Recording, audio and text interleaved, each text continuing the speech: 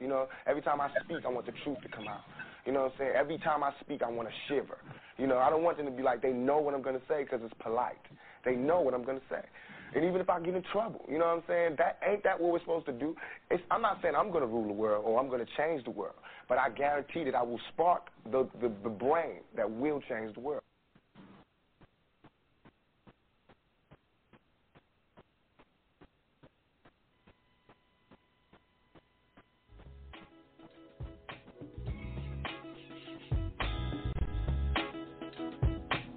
Got to have personal responsibility,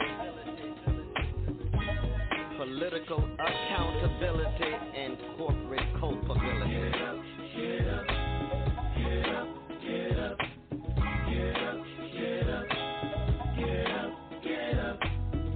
We must eliminate poverty. I don't care what color the person or child.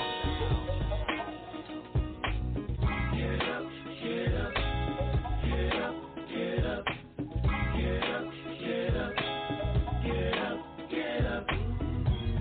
Why does a pessimist see a glass half empty, but an optimist see a glass half full? Are we locked into regressive mentality by chains unseen? If you try to fail and then succeed, which have you done? Do you ask enough questions, or do you settle for what you know? The only questions that really matter are the ones you ask yourself. Welcome to Mental Dialogue. All I ask is that you think. Get up, get up, get up, get up, get up.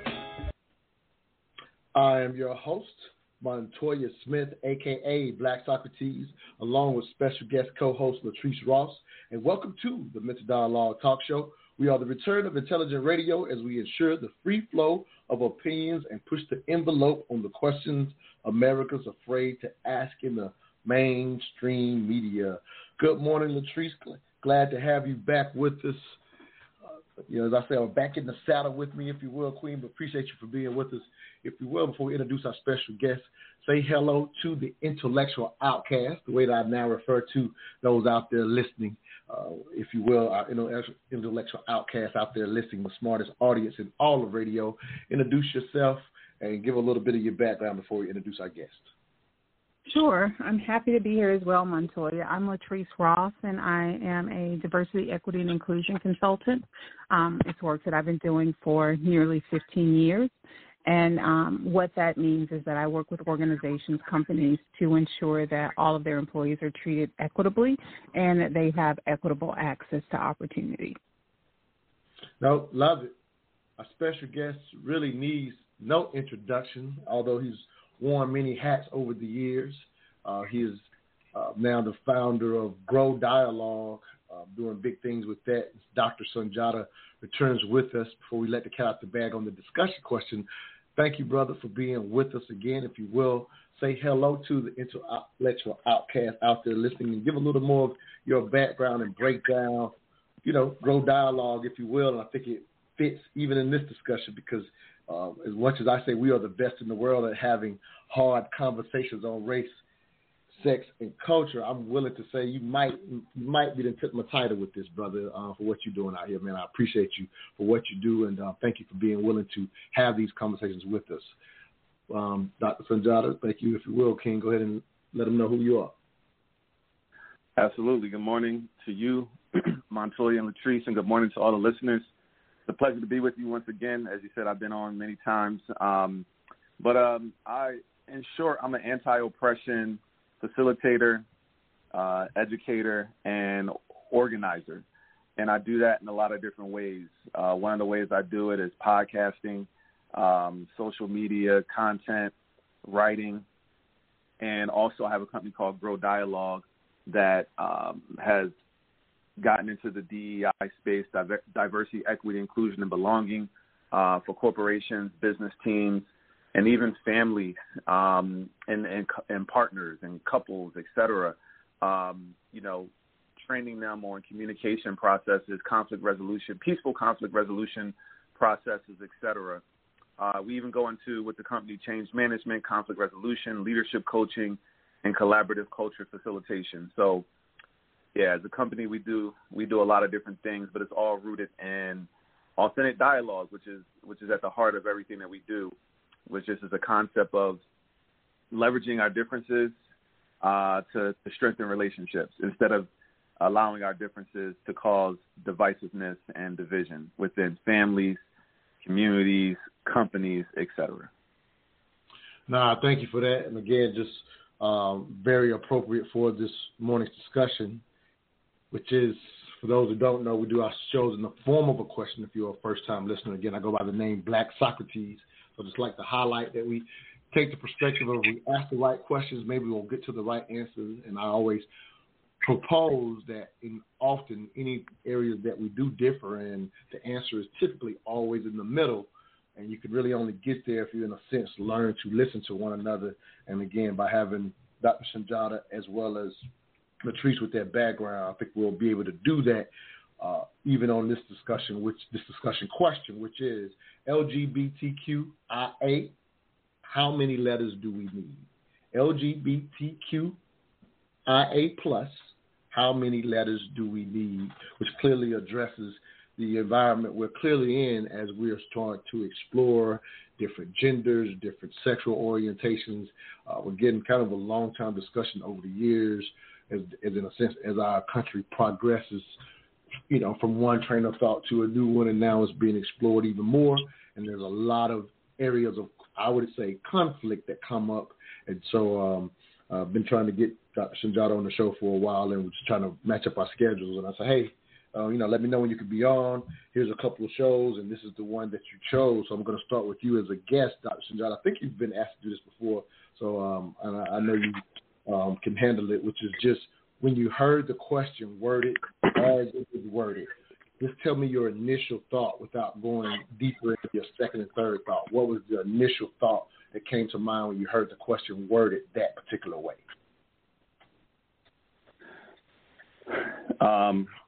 My initial thought was about the people out there who would ask such a question, and what mental blocks and barriers that they have, what triggers do they have, why are so many people bothered by these awarenesses being created, this inclusive language being created.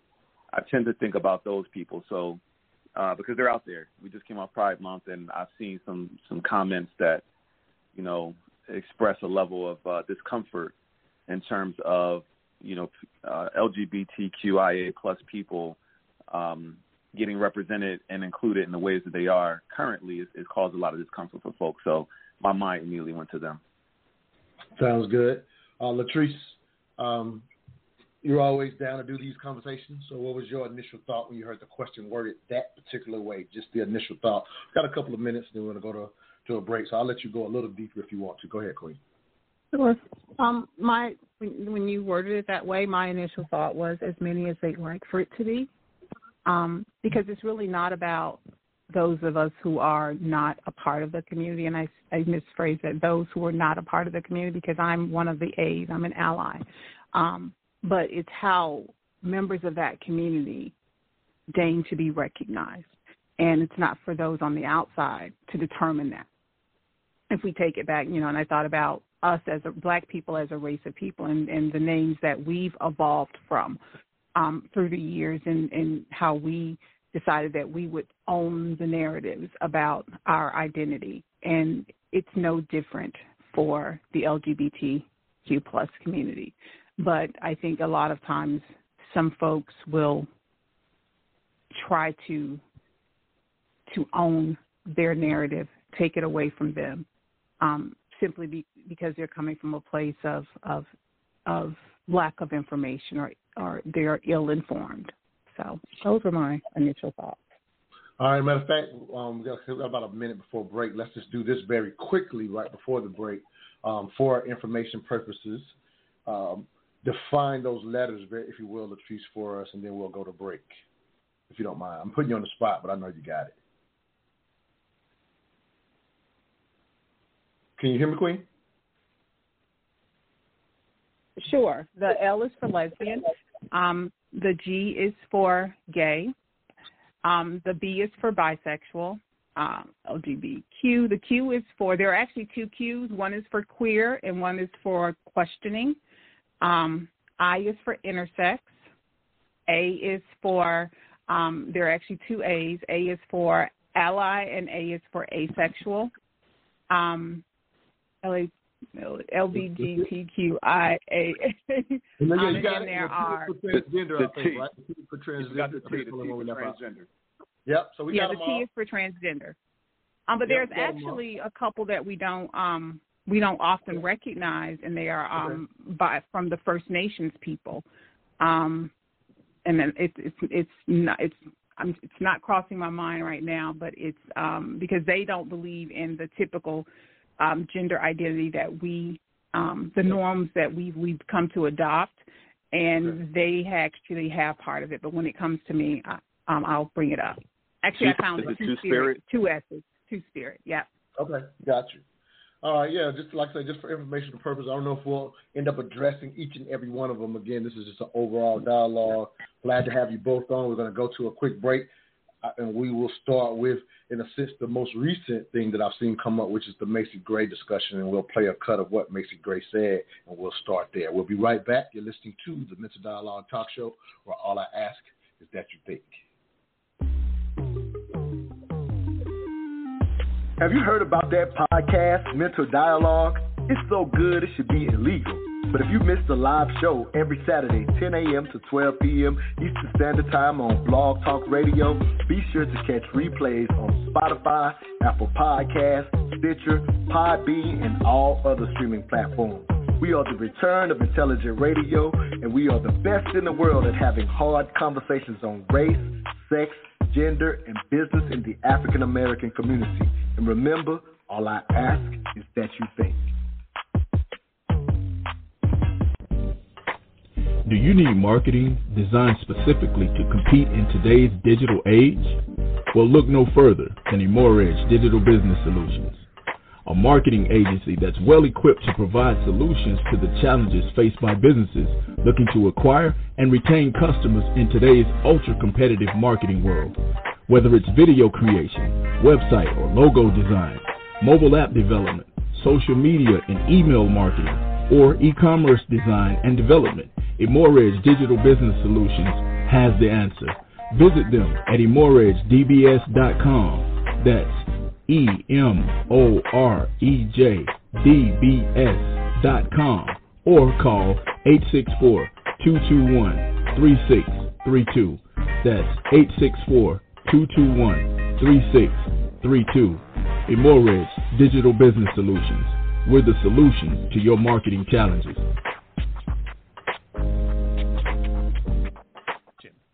If I asked you what a woman is, what would you say? I would say a human being with boobs. You can start there. Yeah, I mean, the dictionary is quite straightforward. It's just And a a human vagina. adult female, Yeah. right? I will say this, and everybody's going to hate me, but as a woman, just because you go change your parts doesn't make you a woman. Right. Sorry. If you want me to call you a her, I will, because that's what you want. But that doesn't make you a woman just because I call you a her and just because you got a surgery. Welcome back to the Mental Dialogue Talk Show. I'm your host, Montoya Smith, a.k.a. Black Socrates, along with special guest co-host Latrice Ross. Our special guest is Dr. Sunjata from Grow Dialogue. This morning's discussion question, LGBTQIA+, how many letters do we need? As we hear the quote from Macy Gray on Pierce Morgan that, in a sense, got her in a bunch of hot water, her just saying, hey, I don't think, obviously talking about the T out of these letters to transgenders, if you will, I don't think that a transgender woman getting a surgery is the equivalent of being a woman, and I've seen people give various thoughts on this. I'm going to start with you, Dr. Sunjata, as our guest. Just your thoughts in hearing that quote. I don't know if you paid attention to that happening, but I think it was just earlier in the week that it became public. I don't know exactly when she said it. Yeah. No, I wasn't aware of it until, you brought it to my attention for this show. However, I'm not surprised. And I'm not offended as someone who is an ally. I'm not offended because I know where I came from in terms of how I used to think about these things. I feel like we all people that are around our age, we came up in a certain era where we were taught, a certain way about how to understand these things. And it was only through continuing to have open mind, continuing to learn, that I gained an understanding of these things. Also meeting people who informed me on how, to shift my understanding of these dynamics. And these changes didn't happen for me until I was in my 30s, and I'm in my early 40s now. So this level of awareness and understanding that I have today is not one I had for the bulk of my life. So I moved with a level of empathy and understanding that's just ignorance, because I was once ignorant. But one of the things that I've learned is that, we grew up conflating sex, biological sex and gender as the same thing, but they're not the same. So you can be born in terms of your sex, your biological sex, male if you have a penis, female if you have a vagina, and intersex if you have some form of both. I'll simplify by saying that there's more to intersex. But when I was growing up, intersex wasn't even a part of that conversation. I didn't know. I literally maybe heard about the term hermaphrodite, and maybe in high school that came onto my radar, but it was something that I was told was like an outlier. But I've come to learn that it's something very much more common than we've been told, and some of the harm that's been done to people who are born intersex in terms of doctors, choosing their gender for them through surgical procedures, et cetera. But with that being said, when it comes to, so we talk about sex that's based on genitalia. I said biological, but I'll say genitalia-based sex as well. And then there's gender. And gender expression from woman and man, that's a social construct. And that's based on a lot of things in terms of the rules and norms and in terms of what society has deemed are behaviors that, quote unquote, men do. Or let's just say if you have masculine tendencies, that's been put into the man box. And if you have feminine tendencies, that's been put in the woman box. But the reality and what I've learned is that people of all biological genitalia-based sex show up across the spectrum of genders. Naturally, they're going to show up in different ways. And when I learned that, and then I thought back to my youth and coming up and coming of age, there were females, people born with vaginas, who had masculine characteristics and behaviors and mannerisms, etc., all throughout my life growing up. And on the flip side, there were people born with penises who had feminine qualities and characteristics all through my life growing up. And then sexuality, I'm not even going to bring that into the conversation because that's a whole nother spectrum. So something that we grew up conflating as the same when it comes to gender, genitalia-based sex, and sexuality, they're actually three separate categories. So expanding my understanding in that way and then thinking through my life and the things that I've seen, it just made a lot of sense, and it allowed me to evolve past my limited beliefs over time. I appreciate those thoughts. Latrice, any thoughts in reference to, and we're going to go deeper to the basic Grey stuff even later, but just hearing her initial thoughts. Dr. Sundiata says, hey, he has, empathy for her thoughts from her perspective. And I will go ahead and highlight, she initially, when the quote unquote backlash started, she initially pushed back. She's now kind of moved to a different position, and just to even throw that out at this moment. But just any thoughts in hearing that? I don't know if you were aware of the Macy Gray situation or whatever, but it definitely is pertinent to this conversation. Your thoughts about the Macy Gray comments? Yeah, I was actually aware of it, and there's also a statement made recently by Bette Midler, also, who's been an ally of the LGBTQ plus community for ages. But she also made a trans-exclusive statement recently. When I heard it, I initially felt empathy towards her, and then when she pushed back, that empathy began to dissolve. But when I thought about her statement, I thought about who was it? Sojourner Truth, who made who created the dialogue, and Ain't I a Woman?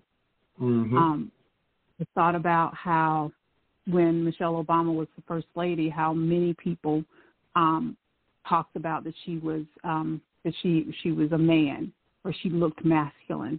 And I thought about how black women are often not treated as women, even when we see police brutality. And I don't want to conflate the differences, but we have to be careful when we begin to exclude folks, because at one point, and sometimes even still today, black people are still being excluded.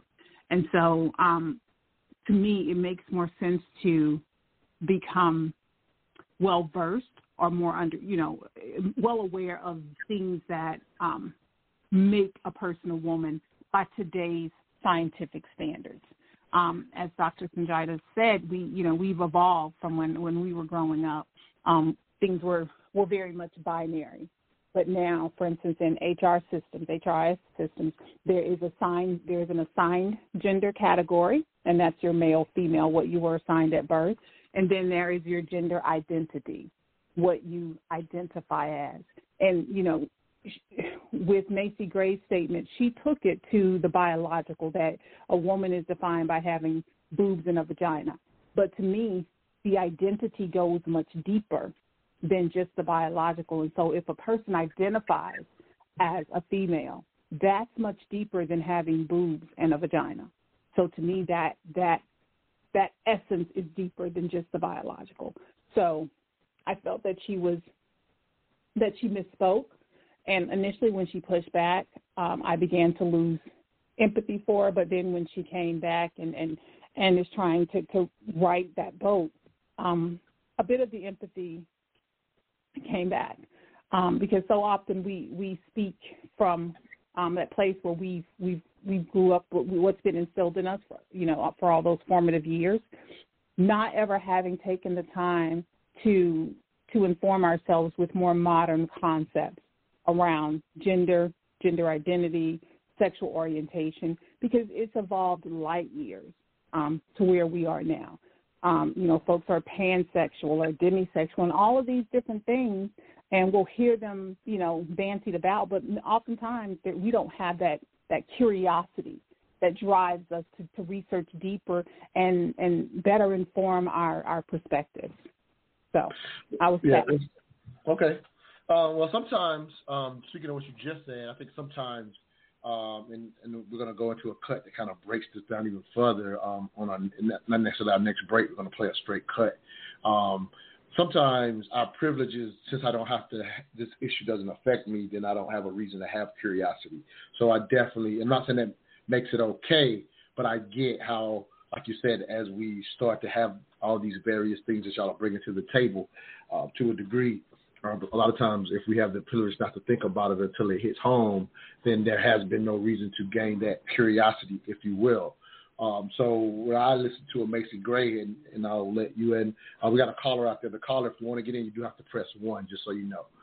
But as I listen to Macy Gray, and I'll say, I'm even willing to say within my limited train of thought, when I hear, I don't think you're conflating a lot when I look at some of the rest of the dialogue that I saw this week in reference to Macy Gray when it comes to black women, to a degree. I just based on some of the things that I saw from the standpoint of, me being a woman and what comes with it, you getting the surgery in a sense, it's not that simple. It's to a degree what I'm hearing her say, because she still is saying, hey, it's cool in a sense for you, but I don't think it's as simple as that. And thinking, like, for example, the sister that I follow, Erica Lachey, during this week, she ended up saying something in reference to the Macy Gray, how, for example, there are gay men, some gay men who say, hey, the sisters and the women, they come to us for the fashion styles because, we give you that. And, Erica Lachey's pushback, and I'm probably doing a terrible job of paraphrasing her point, but something to the effect of her pushback was, hey, what makes you think as a man you can tell us what our standards are? And so that's where that conflation is warranted, in my opinion. And I think that to a degree, that's a little bit of where you were going with it, Latrice, where you said, well, I don't want to go too far into that. But I think that's a reality and has to be part of our, obviously, African-American discussion, because we automatically go there. I hope I'm making sense, but I respect it in a sense where Erica Lachey was coming from in reference to gay men saying, hey, we set the standard. And she's like, how are you as a man setting the standard for us as women? And like you said with Macy Gray, you went to the Sojourner Truth, ain't I a woman? So, help me out here. But I'm just saying I can see it from that perspective if that's where Macy Gray was coming from. Yeah, I can kind of understand that, but I guess because of the work I do and the research that I've had to do, and to be honest, if I'm honest in my journey as a DEI professional, I shied away from greater understanding of the transgender population because it is so difficult to understand, not necessarily from a concept perspective, but from a changing of mindset perspective, because it's so outside of the realm of things that I grew up considering to be normal.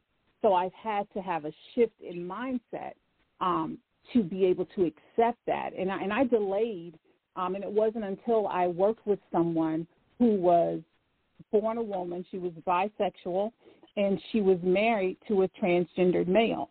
So it wasn't until I became friends with her and built a rapport with her where I could ask questions and get them answered without offense that my awareness broadened. So I do understand that not everyone has had that opportunity, and many times we're going off of what we've learned when we were younger. But if we're going to speak publicly on things, we owe it to ourselves to speak about those things that we are informed about and try to shy away from things that we haven't had an opportunity to dig into a little further.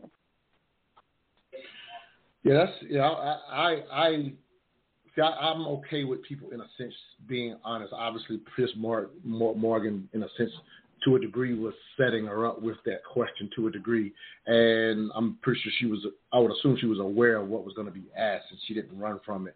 So, So I do understand that was partly part of the perspective. Here's another thought, Dr. Sundiata, to kind of stay on this angle for a degree. So when I hear of Macy Gray, something else that pops in my head, and I think, Patrice, I've heard you talk about this a little bit in the past, but Caitlyn Jenner, for example, in her being highlighted as, in a sense, the face of transgender when, obviously that popular Bruce Jenner transferring to Caitlyn Jenner was, clearly, highlighted. In that process, though, since Caitlyn, I'm sorry, I always make the mistake, since Caitlyn politically has stood out from the standpoint that I've heard some women say, wow, that's still very much a man's mindset in some of his political. I'm still saying it wrong.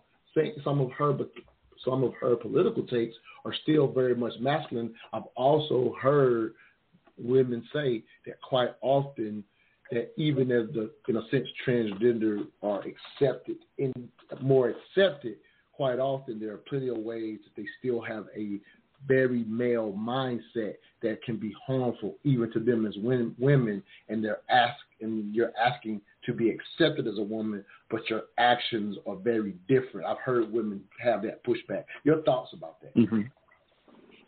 I'm not surprised.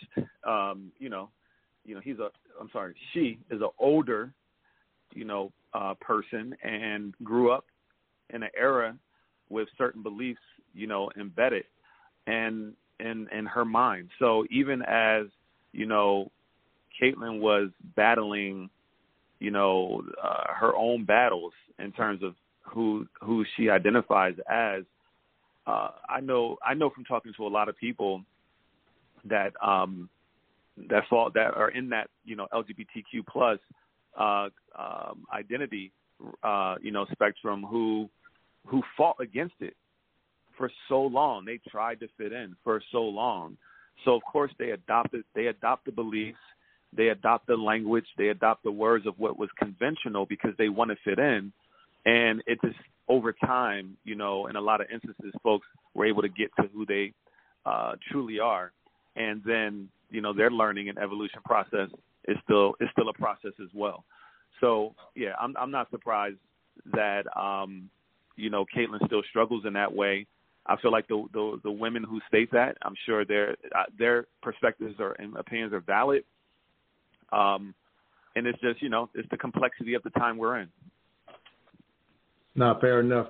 We're going to go to this cut. I want to get your thoughts on that as well, Latrice. And this cut just talks about what being an ally to the LGBTQ community looks like. And so I think it's, fitting for today's discussion. But I definitely want to hear your thoughts.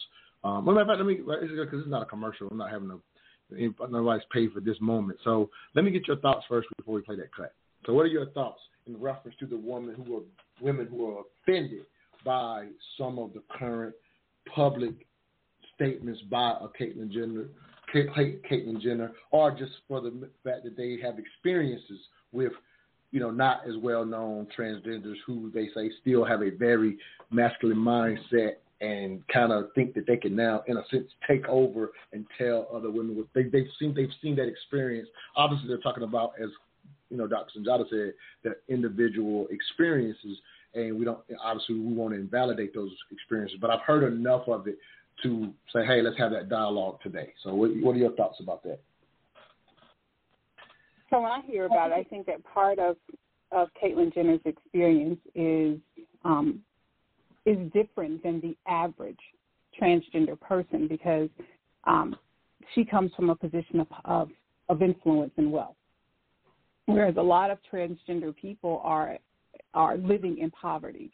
And so while Caitlyn Jenner has been accepted in a lot of circles, regardless of her identity at this or gender expression at this point in time, a lot of other folks don't have that experience. And so I do, in a sense, I feel empathy for those women so I feel that I get a little upset with Caitlyn because she doesn't recognize the privilege that she has being able to express her true identity and be accepted in so many circles, and being able to go into these same circles and espouse conservative views and be relatively accepted.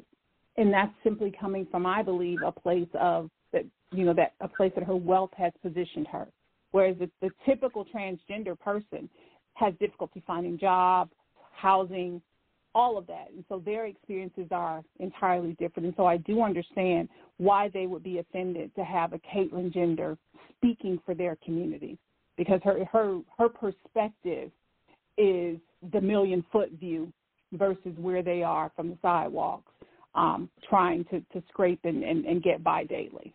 So I do understand they're being offended. All right, let's go to the cut. For the callers out there, if you want to get on this morning's discussion, just press 1, and we'll let you join the discussion. If you're online, the number to get in is 646-787-1691. Again, 646-787-1691. We'll be right back. All I ask is that you think.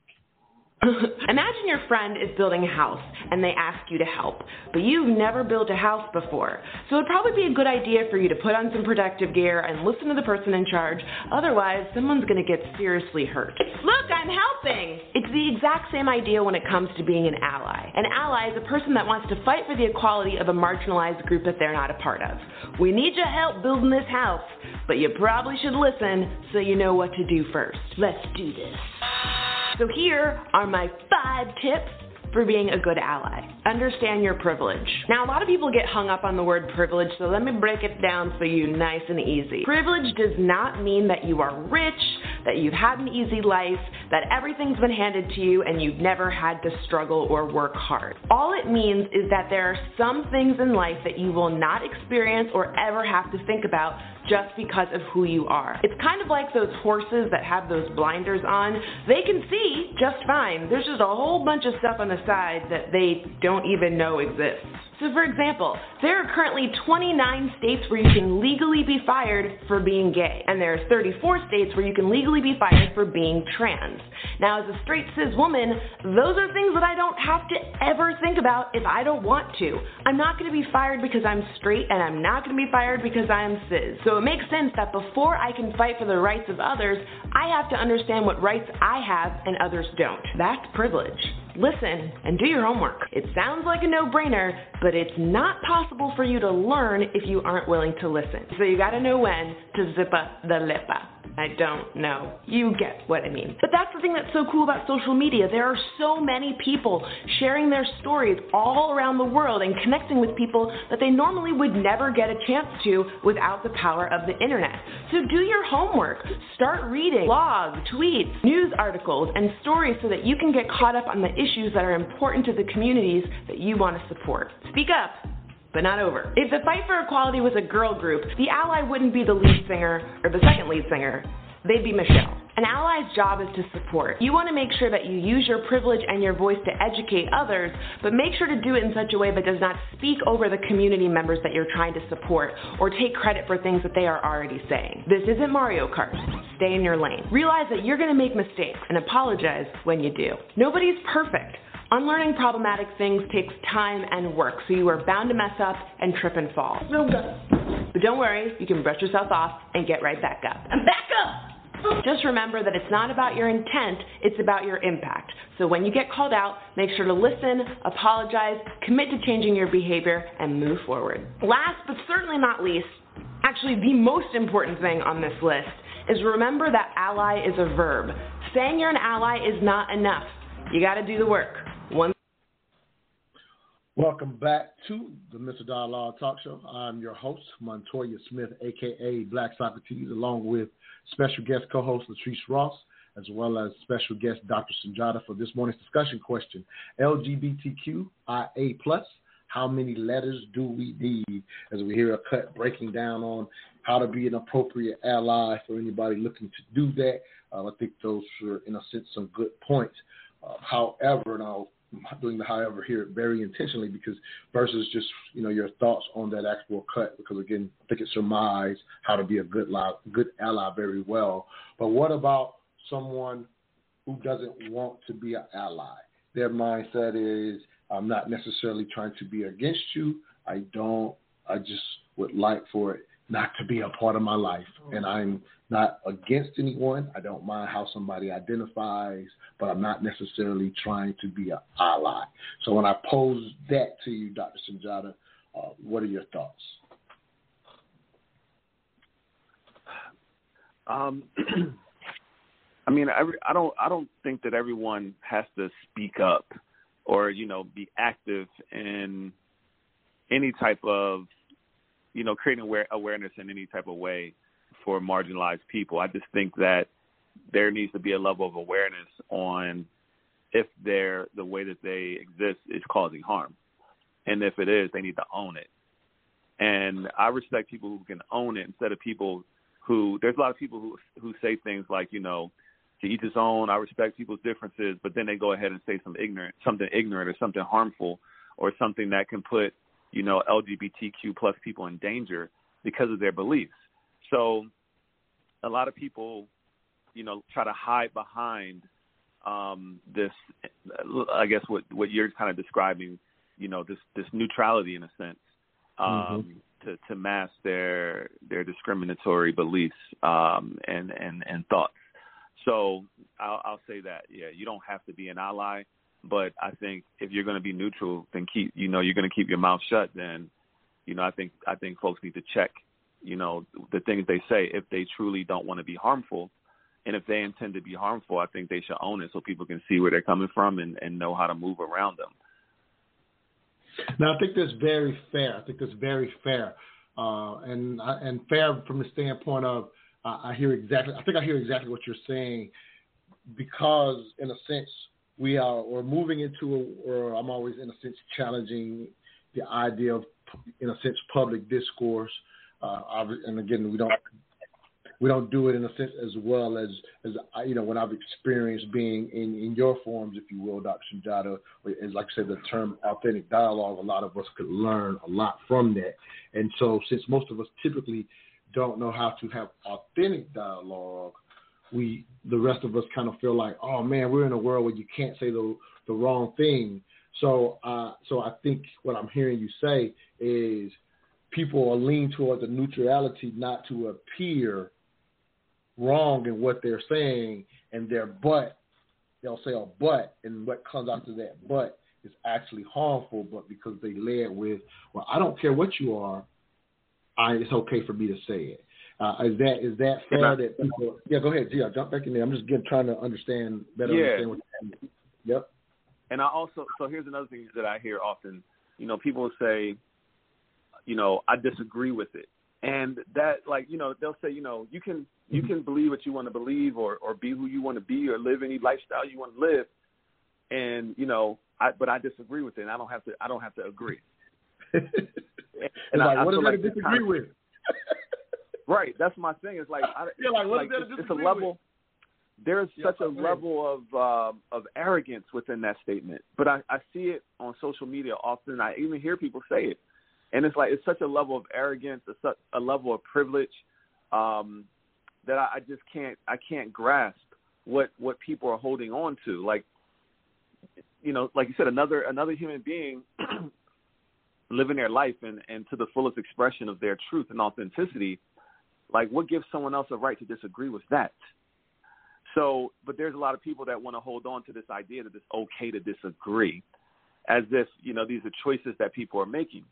And if I can really quick, I want to bring in this quote that some people have attributed to James Baldwin that I believe a gentleman by the name of Robert Jones Jr. Wrote, that says, "We can disagree and still love each other unless your disagreement is rooted in my oppression and denial of my humanity and right to exist." I just wanted to put that out there as well. Latrice, perfect space, I think, for you to jump in after that quote. Go ahead, Queen.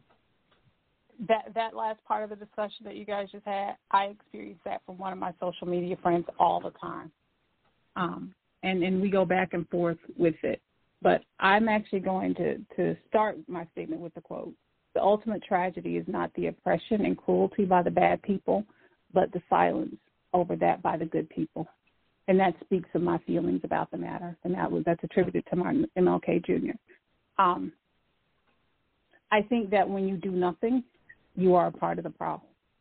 And a lot of people may get rifled upset about that, and that's fine. But when they do, I typically take it back to the fight for civil rights. You want white allies on your part because you know that they have the seats at the table that we need access to. But then you don't want to be an ally to another marginalized group. So explain to me how that works. So my perspective on it is that if you sit by and do nothing, then that you're a part, you will allow evil to consume us. So I don't believe in that concept that you get to just sit idly by while oppressive behaviors take place. Yeah, I like to explore the nuance of that because I'll just, you know, to make it in a sense just relatable specifically to our community. You know, when MLK made that actual statement, right? He was making that statement to kind of point to those who were in a sense idle, or in, you know, maybe in their mind not as involved, because they were able to kind of say, hey, I'm not the avid racist. And so just kind of making it equal to, you know, what's going on now in a sense of I'm not someone who is harming these various communities. That in a sense, that's not my space. And so you can, in a sense, sit idle and to a degree allow some of these harmful things to still go on. So I definitely hear that. But I like a little bit of what Dr.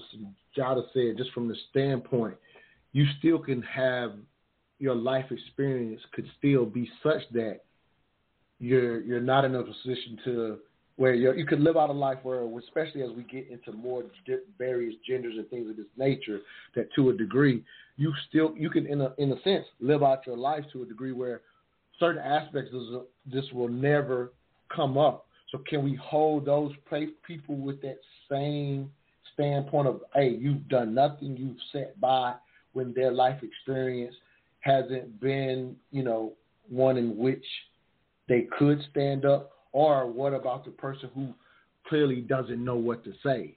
And so they're like, I haven't thought about this. I'm seeing a scenario, but I don't know what to say in this moment. So just kind of want to have you talk, kind of dig through that, if that makes sense.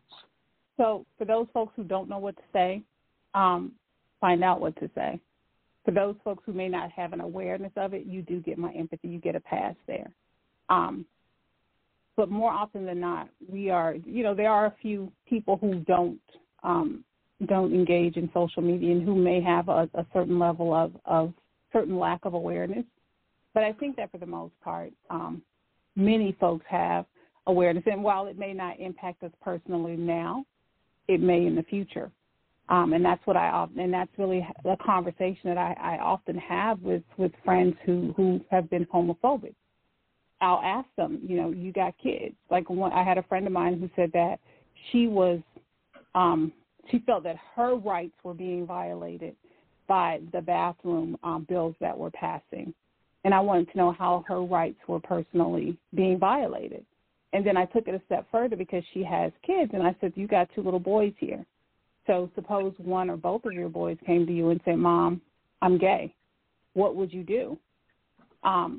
And she cussed me out when I asked that question because it caused her mindset to shift to a place where she was personally impacted. And what if my boys come to me one day and say that I'm gay? What would I do?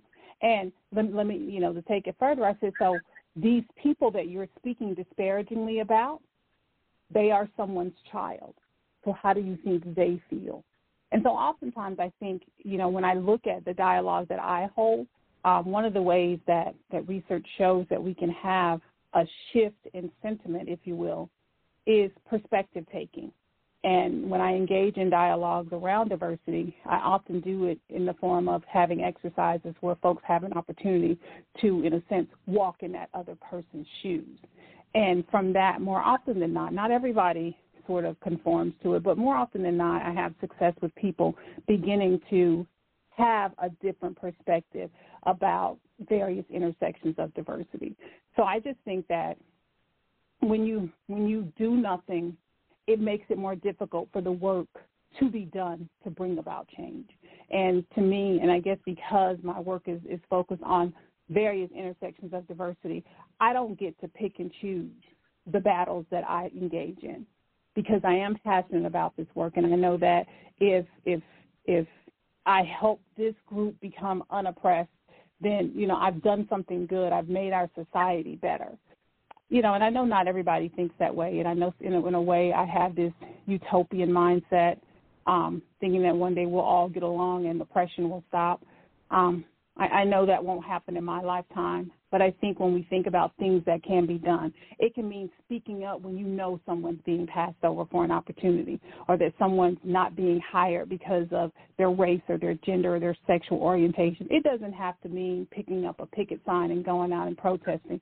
It's the little things that can be done. If a woman's in a meeting with a bunch of men and she's being spoken over, speaking up saying, hey, Bill, let her speak. Those are the little things that any of us can do without putting ourselves out too much. No, fair enough. We're going to go to this break. No, thank you for that thought. We're going to go to a break. We'll be right back again for the callers. If you're listening, if you're just enjoying the conversation, no problem. If you want to get in, you do need to press 1 on your phone, and we'll get your 3 cents on this discussion. The number to get in is 646-787-1691. Again, 646-787-1691. We'll be right back. If you're looking to purchase or sell a home in Atlanta's competitive real estate market, there's only one real estate agent we call on, Ephraim Abdullah. Not only is he honest and straightforward, but he has a proven, repeatable strategy that consistently gets his clients the homes they wanted versus their second or third choice. What's Ephraim's secret? His virtual on-the-spot offer moves his clients to the front of the line for purchases, and for sales, his no-nonsense approach gets your home sold and off the market. For a results-oriented real estate experience, contact Ephraim Abdullah, a licensed agent powered by eXp Realty at 770-800-7922. Again, that number is 770-800-7922. Why do you say things about person that might be a homosexual? Why do you say that about them? Do you feel there's a possibility that you're a homosexual and you, by disrespecting them, you further yourself from being a homosexual, or thinking you may like homosexuals? Nah, I'm straight as an arrow. I'm just saying, I'm not saying you are, but why do you have? If you're straight, why do you? I really commented on the Dwayne Wade situation. Yeah. Because I got offended because it's a child, You know, that's why I really got offended, you know. And that's why I really said if it was a motherfucking 19-year-old, 18-year-old grown person, I probably wouldn't. I know I wouldn't have said nothing. Why did you but say I felt like you know. I'm just saying, hey, you know, I'm not judging you. Don't ever think I'm here judging you. I'm just trying to understand you. Yeah. You know, I got some demons. You ain't in my world when it comes to demons. Yeah. Okay, but just tell me why. It was just like, you know, I just felt like, you know, that's a child. I feel like a child ain't at 12 can't make that decision. I felt like that's just how I felt, you know. And certain things I talk about on like that, I just felt like that was going too far. You know, I agree with you. You know, you calling him or her, you know, like that's just going too far. You know, at 12 years, always like. What? Check this out. I agree with you 100%, right? I agree with you, right? Me, I agree with you. But check this out. Who the fuck am I to say anything? We can't, you know, what I think don't mean a motherfucking thing. You know what I mean? But I got a big ego. I think I'm somebody that can help the world because I'm Mike Tyson. You know what I mean? But I created this fucking image of I ain't Mike Tyson, who I am, whatever people think I am. But I know I put some scary shit out there. I know it's out there, you know, because I'm afraid. That's what kind of guy I am. You know. We have to know who we really are. We think we know who we are. You know. Who the fuck are we to make a comment about somebody's life? Who are you? What happened to you that you think that you're somebody to make a comment on somebody's life? I used to think that I can make a comment on somebody's life. My mama said the same thing. But yeah. You know, she said, "Who am I? Think I can make a comment about somebody else's child?" But you know, I said it and I stand on what I say. Really? Yeah, I said it. I said it and I stand on what I say. I just feel like you know what? That's a 12-year-old child. I realize about myself. Sometimes I can say, "Fuck, I'm wrong." Welcome back to the Mental Dialogue Talk Show. I'm your host, Montoya Smith, a.k.a. Black Socrates, along with special guest co-host Latrice Ross. Our special guest is Dr. Sunjata, as we hear a relatively, doesn't sound tense, but if you've seen Hot Boxing with Mike Tyson, this is a dialogue between him and the hip-hop artist Bootsy. And this moment was considered relatively intense when, in a sense, Mike Tyson came at Bootsy in part for his comments on Dwayne Wade's child, if you will. And so, you know, with both of our guests, I want to definitely hear your thoughts. And I'll say that I feel like Bootsy to a degree. So what are y'all thoughts when I say that? Or, you know, if you were talking to Bootsy, if you will. But I can say I feel like him when it comes to children, and I'm seeing a push throughout the country just from having done research on these topics, to where there's more encouragement of even sex changes for younger children. So all of that context is part of why I agree with Bootsy. So Dr. Sunjata, what are your comments to me? So that was my first time hearing that clip, and I appreciate Mike Tyson's perspective and how he called Bootsy out, or some people like to say called him in, you know, because I thought it was tactful in a way that he said he agrees with Bootsy, but he also said, but that's for himself. That's his thoughts, and who is he to put that on someone else, and to even speak it out loud. And I felt like it was a level of accountability there that I appreciated him raising that level of awareness or calling Bootsy out in that way, because, I mean, it was a lot of things wrapped up in that belief, and even what you saying that you agree with him. And I got to start with the concept of adultism and childism. Like, some people use those two things interchangeably. But this idea that as adults we have power over and control of young people, and we tell them what to do, who they can be, what they need to be and think, and all these different things. Your sentiment, your belief is rooted in that.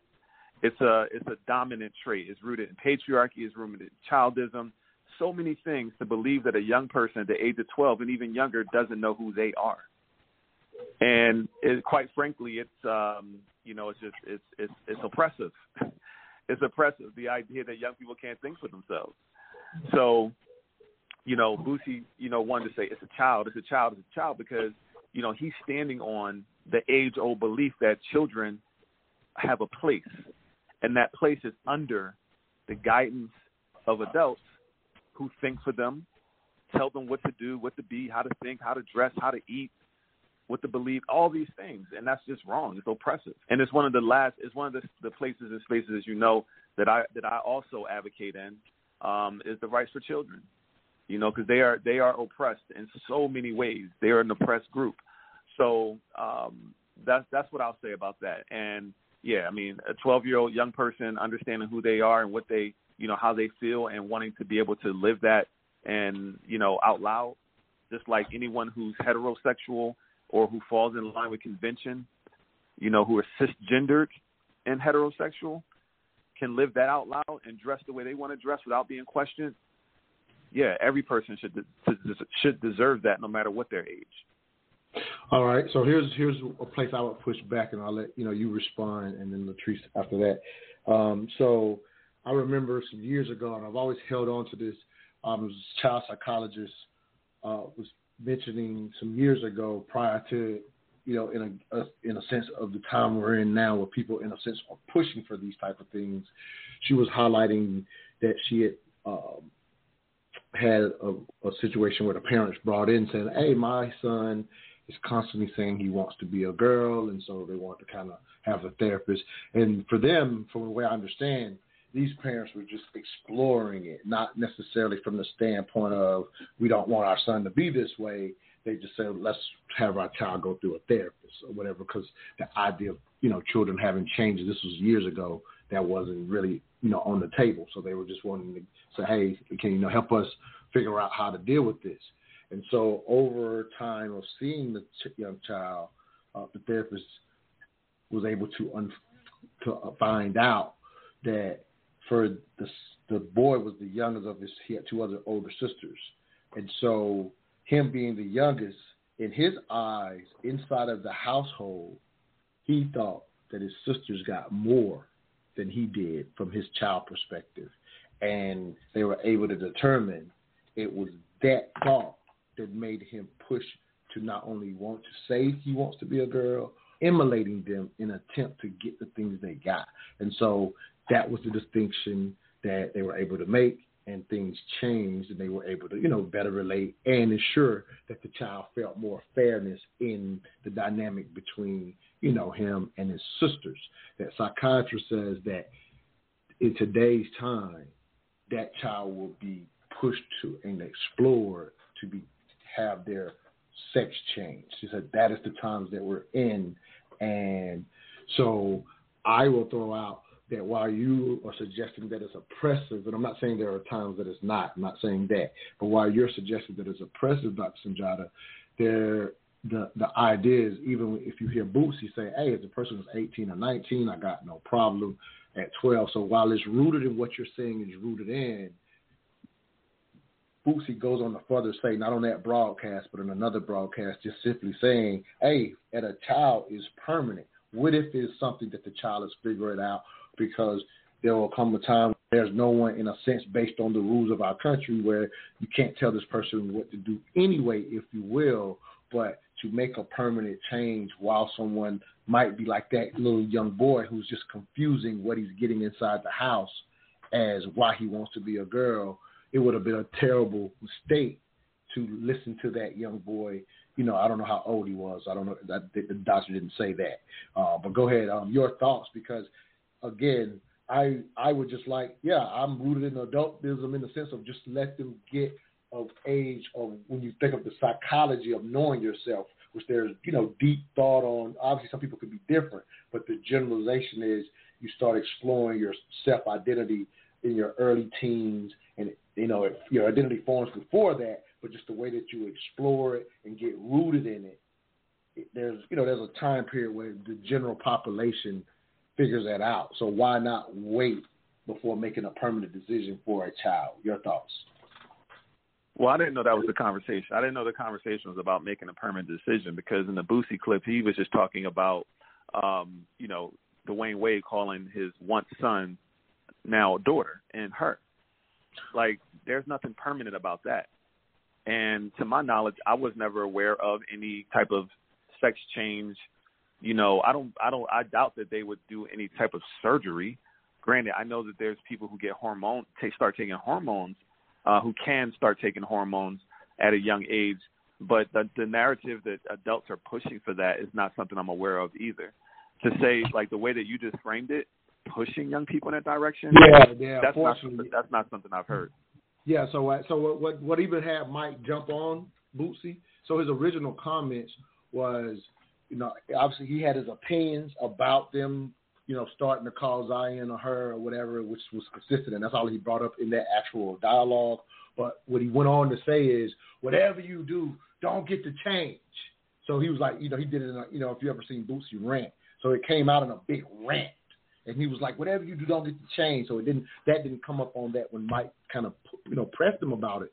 That part didn't come up. But, yeah, that's very much a part of it. And you can, you know, look it up after the show. But, unfortunately, there are a lot of doctors who are now advocating for sex changes, even for children. And so for people that are having pushback, that's always the bigger concern, that the dialogue of a him or her can turn into this push, and that push is becoming a reality where there are literally doctors across the country advocating and pushing it, and they've already started doing them. And you can look up what I'm telling you. We're at the top of the hour, Latrice, so I'll have to wait till after the break to get your thoughts in on this, Queen. We'll be right back. You're listening to the Mental Dialogue Talk Show, where all I ask that you think.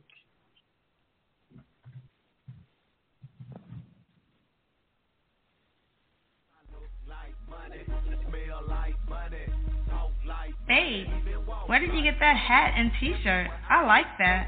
Oh, I got this at moneymotivation.com. It's fresh, right? Yes, and I love the message on it too.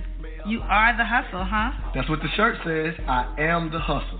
They embody the entrepreneur spirit, and what I like the most, it's more than a brand. It's a lifestyle for those who want to put in the work and expect to have the finer things in life. I also follow them on Instagram. Check this post out. If you believe money is the root of all evil, you're using it wrong? Or how about this one? Excuses made $0 an hour. I like those. What's their IG? At moneymotivation.co. But do they have any ladies' gear? Yes, you're going to love the clothing line they got for the ladies. Matter of fact, pull up their website, moneymotivation.com, and I'm going to get you a few things so we can both look like money. Everywhere I go, and everywhere I be, I don't even talk, they still know it's me. Cause I look like money, smell like money, talk like money, even walk like money. So let's just say this. You don't hate gay people. No, I just told you my assistant is gay. Yeah. Gay people have better hope. I can trust a gay person before I trust anybody. Before I trust a shooter, anybody. Gay people don't even steal like that. Like, bro. Wait. Oh, wait. God damn. That's hilarious. Oh, my God. Slave, you don't feel like that? I don't feel a damn thing. I swear to God, bro. Leave a straight, leave somebody regular around your shit. Oh, man. And leave a gay person. I'm telling you, bro. I'm telling you. To the green room for us to be tested, and I said, "Oh, I'm fanning out. I'm a big Boosie fan." He knew I wasn't a woman. I wasn't even dressed like this. I had on my jogging suit, and he was like, "What's up? Let's take a picture." He was very calm, very chill. I'm not, bro. Not a bad person, man. I did 5 years in prison around gay people, like prison. Bro, you don't understand, bro. Like, I don't have nothing against gay people. I have problems with what they doing to the. You think it's an agenda? Welcome back to the Mental Dialogue Talk Show. I'm your host, Montoya Smith, a.k.a. Black Socrates, along with special guest co-host Latrice Ross, as well as guest Dr. Sunjata for this morning's discussion question, LGBTQIA+, how many letters do we need? As we hear another cut, this is Boosie actually on the Breakfast Club. And if you don't know Boosie's history, he's just relatively an independent hip-hop artist, independent to the extent that he goes on these rants about various issues, and in there they're highlighting individually he's trying to highlight, he doesn't have a problem with gay people in this example at all. And the young lady you heard talking near the end is Flame Monroe, very popular. I don't know. She doesn't really like a label, but I'll call her a transgender comedian, if you will. So a male that dresses as a woman or whatever. But again, she kind of rejects that label as well. But for the sake of this conversation, Flame Monroe is there saying, hey, when I rolled up on Boosie, he had no problem with me or whatever. And he's at the end, it got cut off. He was saying, I don't have a problem with gay people. I have a problem with what they're doing to the culture. And that's remnants of kind of what I was alluding to, if you will, in the sense of the comments right before the break, if you will, Dr. Sunjata. I think you were right in the sense of first time hearing that cut, Boosie talking to Mike Tyson, all he talked about was, whether you call him or her. So I definitely understand that, what I was saying was not in that cut. So very fair thought to it. However, the dialogue that people are fearful of, right or wrong, is what else is going to happen above and beyond me being able to respect you as the individual, but then now there's a push for, that, like that psychiatrist said, child psychologist said, that in today's time there would be considerations for hormone stuff for that young boy who was just mixed up about what was happening at home. Latrice, I wanted to give you some thoughts. I know you got some thoughts as well, Sunjata, but I'm going to go ahead and go to Latrice and let you come back to you. Go ahead, Latrice. So first I think what we see is a lot of political information that's being mixed in with some scientific information. They're getting all conjumbled together. The whole chemicals, or what we see happening in a lot of instances, is social transitioning, where they begin to wear the attire of the gender that they identify as. They begin to insist that they be addressed by the pronoun that they identify as.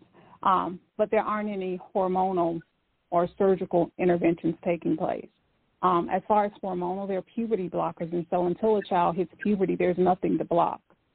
I do believe that there should be an age that one can begin to permanently transition, and even the Pediatric Endocrine Society believes the same thing. In that age, they have it as 18.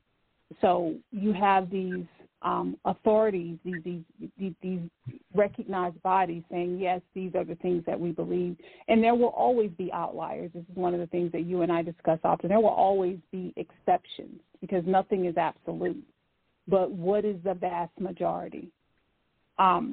We do need to recognize that children as young as 3 recognize that they're not fitting into a specific gender identity that they may have been assigned at birth.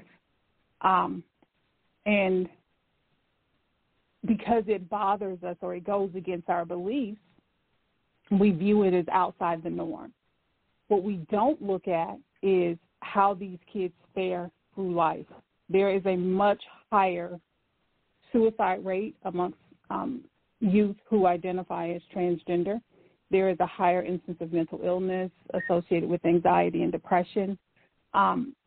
We need to also, we're so concerned with their genitalia that we fail to acknowledge their mental well-being. And I think that that's where we need to begin to transition our thought process, because that's where we're losing them. That's where they're giving in and committing suicide. That's bigger to me than the focus on what genitalia they have as they transition to adulthood. Now that makes sense. I'm going to let Dr. Sunjata jump in here real quick, and I'll just say, just to say respectfully that, that makes sense. I'm quite often, when we want to make an argument, we run to the extremes to have the dialogue. And if I'm hearing you correctly, like say, while there may be some people pushing for that, you just highlighted that the Pediatric Society is saying, hey, the age needs to be 18, and the reality is it's super rare to the extent that shouldn't be the gist of the conversation. The reality is, what are those children going through? Even if we're going to make them, in a sense, wait to 18, we're pushing back in a way that's allowing them harm, even if you let them wait to 18. So we're pushing back in a way that's harming them even though the extreme of a child transition is so rare, and you're using that to pump your political position, and the reality is you're going to harm them because that's rarely happening, whereas the things you're pushing are messing them up. Am I hearing you correctly? You're hearing me correctly, and that they're actually finding that this public discourse that's taking place is actually contributing to those numbers, contributing to the anxiety, contributing to the depression, contributing to the suicide. Right, because like I said, you've been using Boosie and then jump right in here, Dr. Sunjata. So even, again, giving full context to what Mike was addressing with Boosie, he was saying all the other things and then kind of concluded with, whatever you do, don't make the change because that's permanent, dog. So I can see exactly what Latrice is saying when I think about hearing what she just explained to me and me having seen Boosie's full rant. I can see how, the gist of everything he was saying was more of what you picked up on in the dialogue between him and Mike Tyson. He ended it with, and whatever you do, don't let him get the change, dog. Like he literally ended the rant that way, kind of to forcefully make his point. So I can see what she's saying. Go ahead, Dr. Sunjata. Yeah, I'm so glad that you brought those perspectives in, Latrice, the mental health angle, because, I mean, that's so important. And, we continue to use the term dialogue. Even your show is called Mental Dialogue. My company's Grow Dialogue, and, I've done authentic dialogues for many years now in companies for people, couples, et cetera.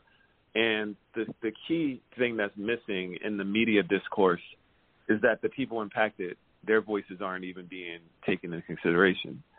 And so I have an issue with even how we handle these type of things because, we are speculating and giving our thoughts and opinions on something versus literally just having a dialogue with the people impacted. So I say that because to go back before the break, when you kind of transitioned it to what Boosie said in terms of don't make the change.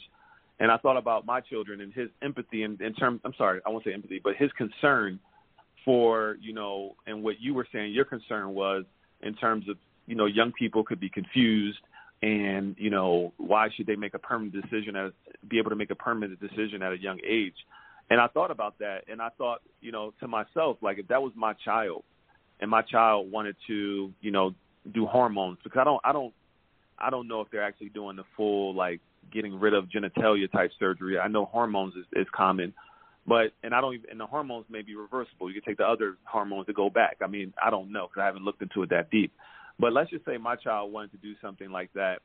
I would be concerned. And my initial probably knee-jerk reaction would be I would want them to wait until they were a little older, let it play out. That would be my knee-jerk. But then what I was going to say beyond that was, but ultimately the determining factor is going to be my child's voice.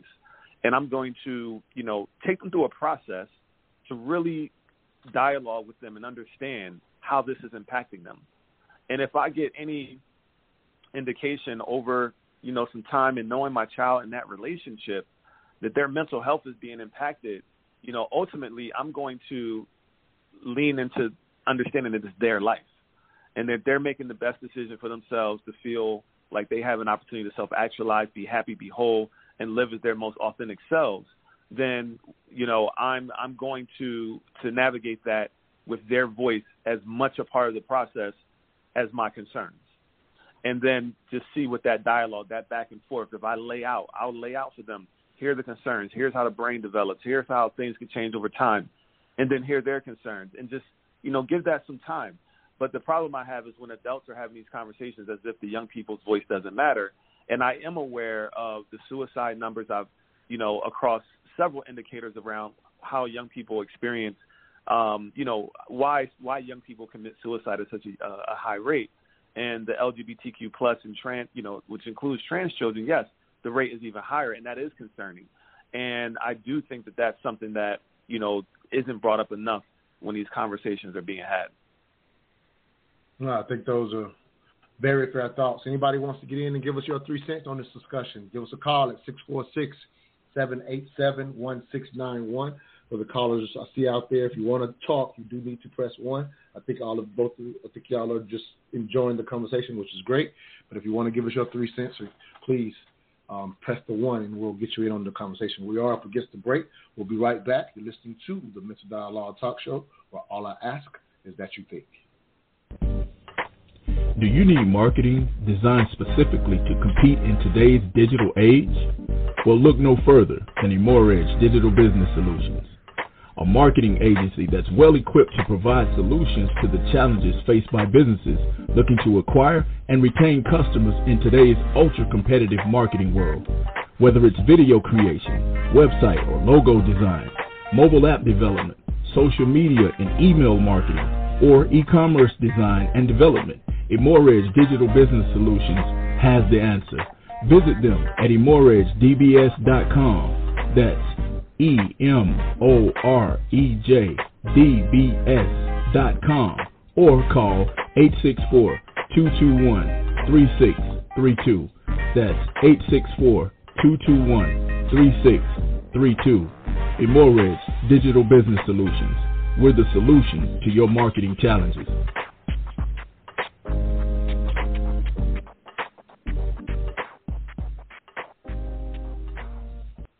Welcome back to the Mental Dialogue Talk Show. I'm your host, Montoya Smith, a.k.a. Black Socrates, along with special guest co-host Latrice Ross, as well as special guest Dr. Sujata for this morning's discussion question. LGBTQIA, how many letters do we need? Have y'all heard of Drag Story Hour? Have either of you heard of Drag Story Hour? I have. No, I haven't. Okay, so Drag Story Hour is, I think, a push.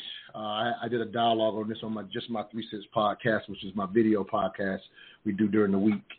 And one of our members, James, I think both of you know James, and James was on the dialogue with me, and I was breaking down Drag Story Hour, which is basically elementary school story hours in which people in drag read them stories. And I was highlighting that this is a push that's coming and happening around the country. James corrected me and says, is it really a push, or is it just something that happened organically? And so to be fair, I don't know if it's a push, but we do know that it is happening more and more. So I'll say that. But yeah, Drag Story Hour, again, is going into elementary schools and having a reading hour in which someone is, dressed in drag.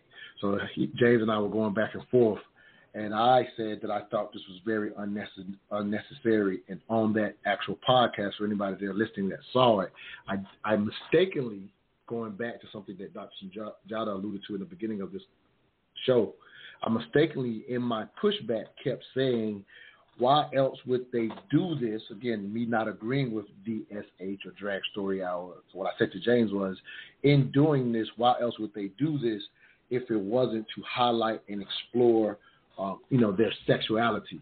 In this instance, I used the incorrect word, and I should have said their gender identity, because in my mind, these are the type of things that I think correctly, as I'm hearing both of you say, and I'm learning as well, but as I'm hearing both of you say, hey, these explorations can start happening for children as young as 3, I think you said,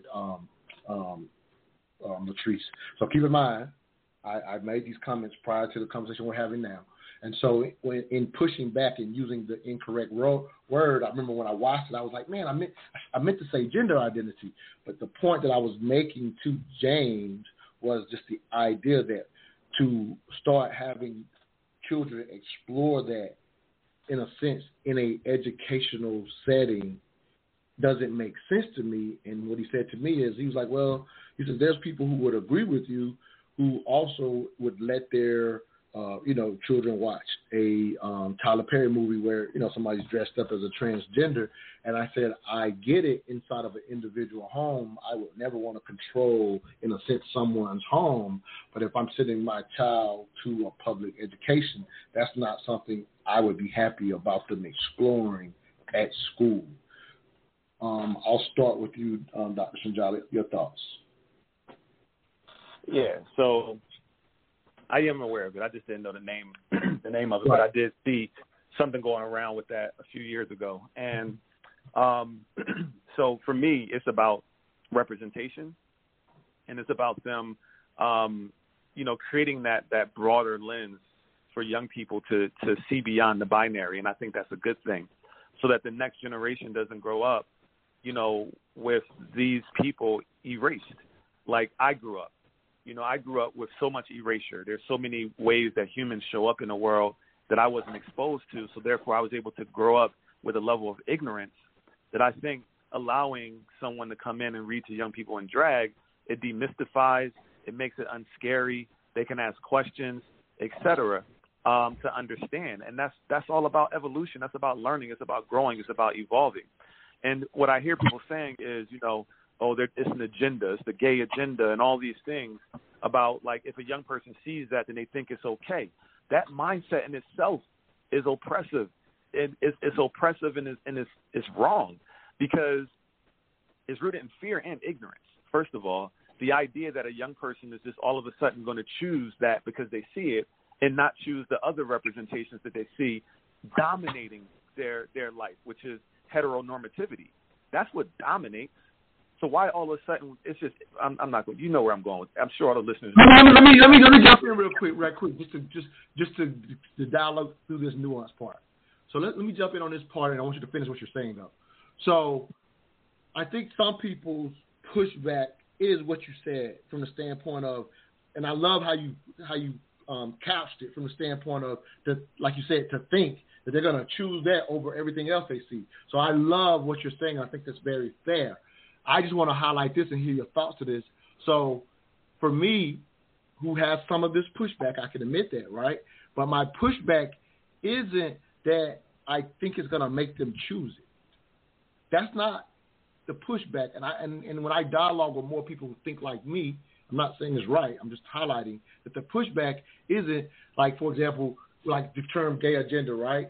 Like in my mind, and a lot of people who feel as I do, we're not thinking that the gay agenda is going to turn someone gay. So a lot of times people kind of push back as if we're ignorant to the idea that this is going to turn someone gay.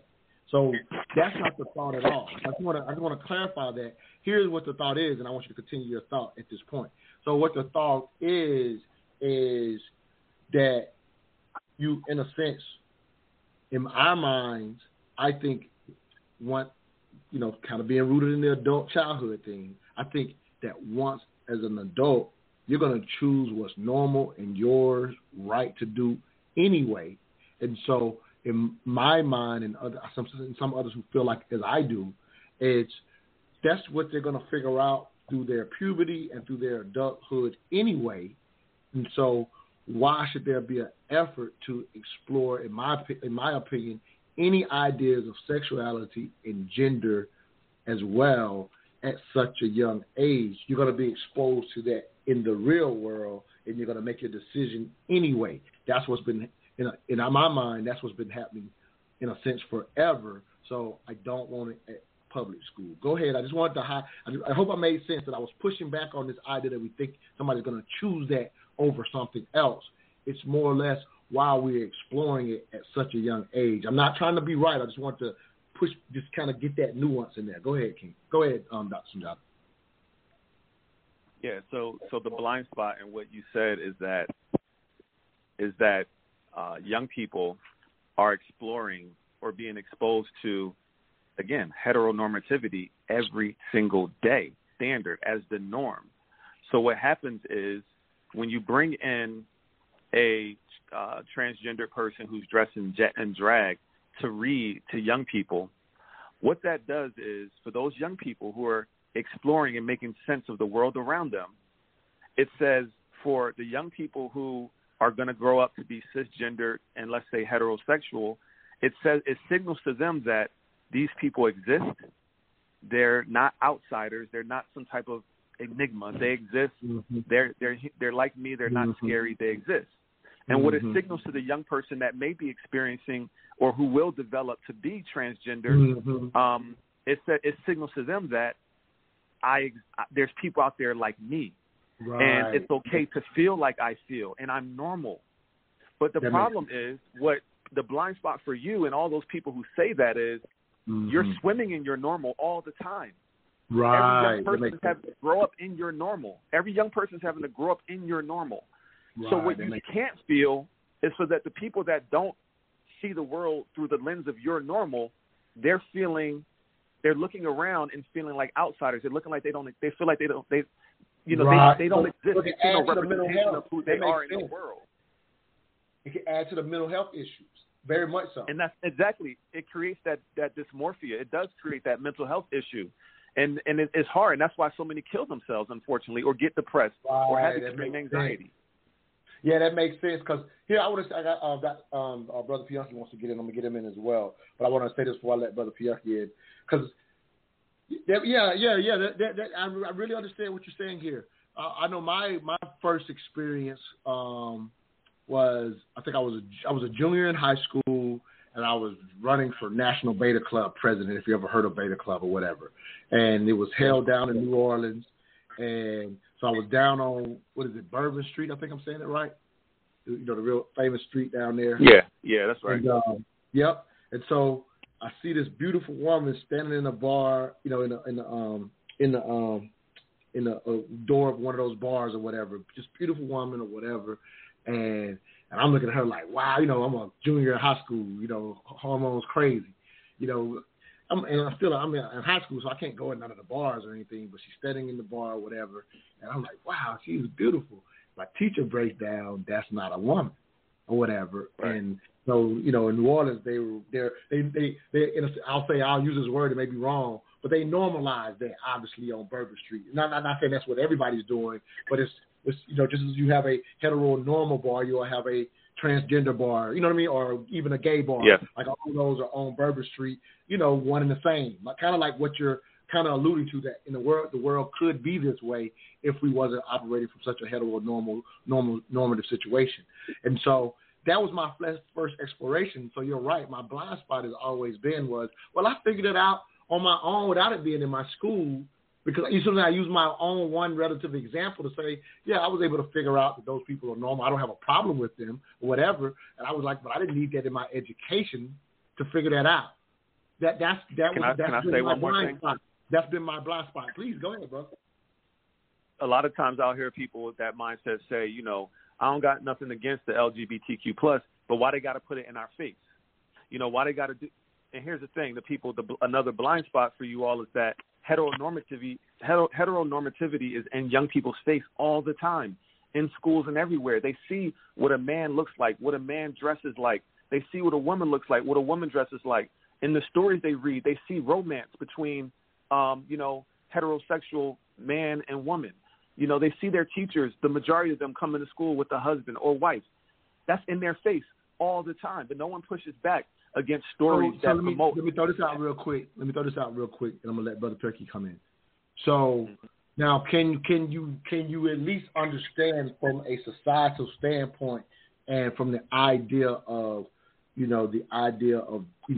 reproducing your society that there's not going to be a pushback on heteronormative because that is, in a sense, based on the survival of the species. Now, I'm not highlighting, we just hit 8 billion people, so I don't like to talk in extremes. So I don't want nobody to hear me saying this as if this becomes normal, we're not going to survive as a species. We just hit 8 billion people. So I'm not speaking in an extreme, but I am highlighting that historically, the reason you're not going to have to push back on the heteronormal stuff is because it was related, that they're going to highlight and push anything that helps the society survive. So that's why I think you see it in policy and in the education. One thought to that, if you don't mind. If you hear the nuance that I'm trying to bring here, I'm not talking on an extreme. The one thought is I know a lot of LGBTQ+ people who have children, and I'll leave it at that. It happens all the time. No, that's fair. I love it.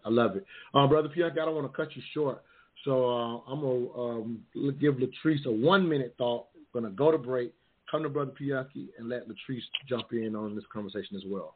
Go ahead, Latrice. 1 minute. If you can keep it at 1 minute. I'm going to try to keep it at 1 minute, but so. Well, just do part of your thought and let you do the rest of it after the break. That's what I'm doing.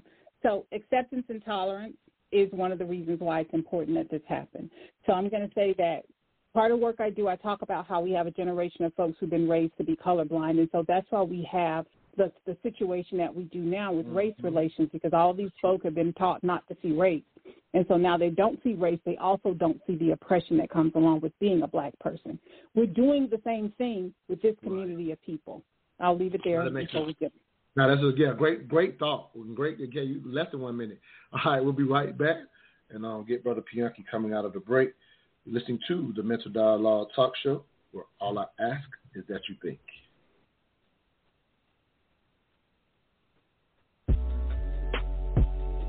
If you're looking to purchase or sell a home in Atlanta's competitive real estate market, there's only one real estate agent we call on, Ephraim Abdullah. Not only is he honest and straightforward, but he has a proven, repeatable strategy that consistently gets his clients the homes they wanted versus their second or third choice. What's Ephraim's secret? His virtual on-the-spot offer moves his clients to the front of the line for purchases, and for sales, his no-nonsense approach gets your home sold and off the market. For a results-oriented real estate experience, contact Ephraim Abdullah, a licensed agent powered by eXp Realty at 770-800-7922. Again, that number is 770-800-7922. Well, that was very clearly Macy Gray's honestly held opinion. It's what she actually thinks.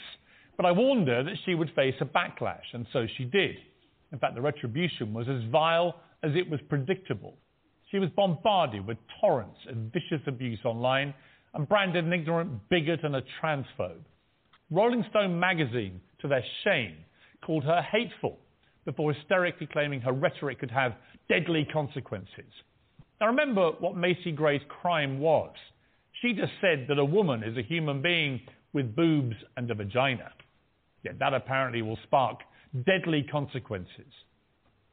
Harry Potter author J.K. Rowling, one of the very few public figures who has the nerve to face down this noxious mob, came to her defense and quipped that she would buy Macy Gray's back catalogue. Macy Gray herself initially stood by her right to the opinion she expressed, posting this: all of you threatening and calling me names because I said something you don't agree with, be whatever you want to be and bleep off. Well, good for her. But unfortunately, her resolve didn't last very long. Sadly, the mob rules, and their abuse intensified, and Macy eventually caved. Just one day later, she went on NBC's Today program in America to issue effectively a groveling mea culpa. You were on the Piers Morgan show, and there was a question about trans women. I think that if you, in your heart, feel that that's what you are, then that's what you are, regardless of what anybody says or thinks. But yeah, I've learned a lot, absolutely, and I'm glad I did. Have you, Macy? What have you really learned other than the mob rules? That's the way it works these days, isn't it? You pander to the woke brigade, or you be damned forever. And for those people who think this is all trivial culture war stuff, a peculiar obsession of people who spend too much time on Twitter, well, take a look at this post from J.K. Rowling yesterday, when she talked about the impact that it's had on her, this cancel culture. Endless death and rape threats, threats of loss of livelihood, employers targeted, physical harassment, family address posted online with picture of bomb-making manual, aren't mean comments. If you don't yet understand what happens to women who stand up on this issue, back off. That's happened to her. It's happened to many other women who've tried to stand up for women's rights. That's why this is so serious. It's why women are scared to stand up for women. It's why Macy Gray has backed down. They're bullied and abused until they cave. And this is what the so-called inclusive, be kind liberals are like in real.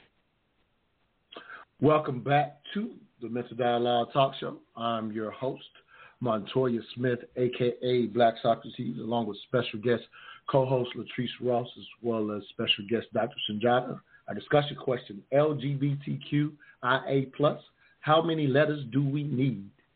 If you want to get in on the discussion, the number is 646-787-1691. You have to press 1 to let us know you want to speak. I see more callers out there. Hope you're listening. You have to press 1. Some people miss that part. You're not coming on just because you're on the line. I have people listening that way. You have to press 1. I got Brother Pianki out of St. Louis wanting to give us his 3 cents. All right, Brother Pianki, you're live on the air. Thanks for calling in, King.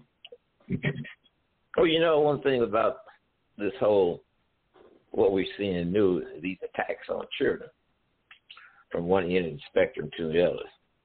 But the key thing, Montoya, is this. That's the parent's child.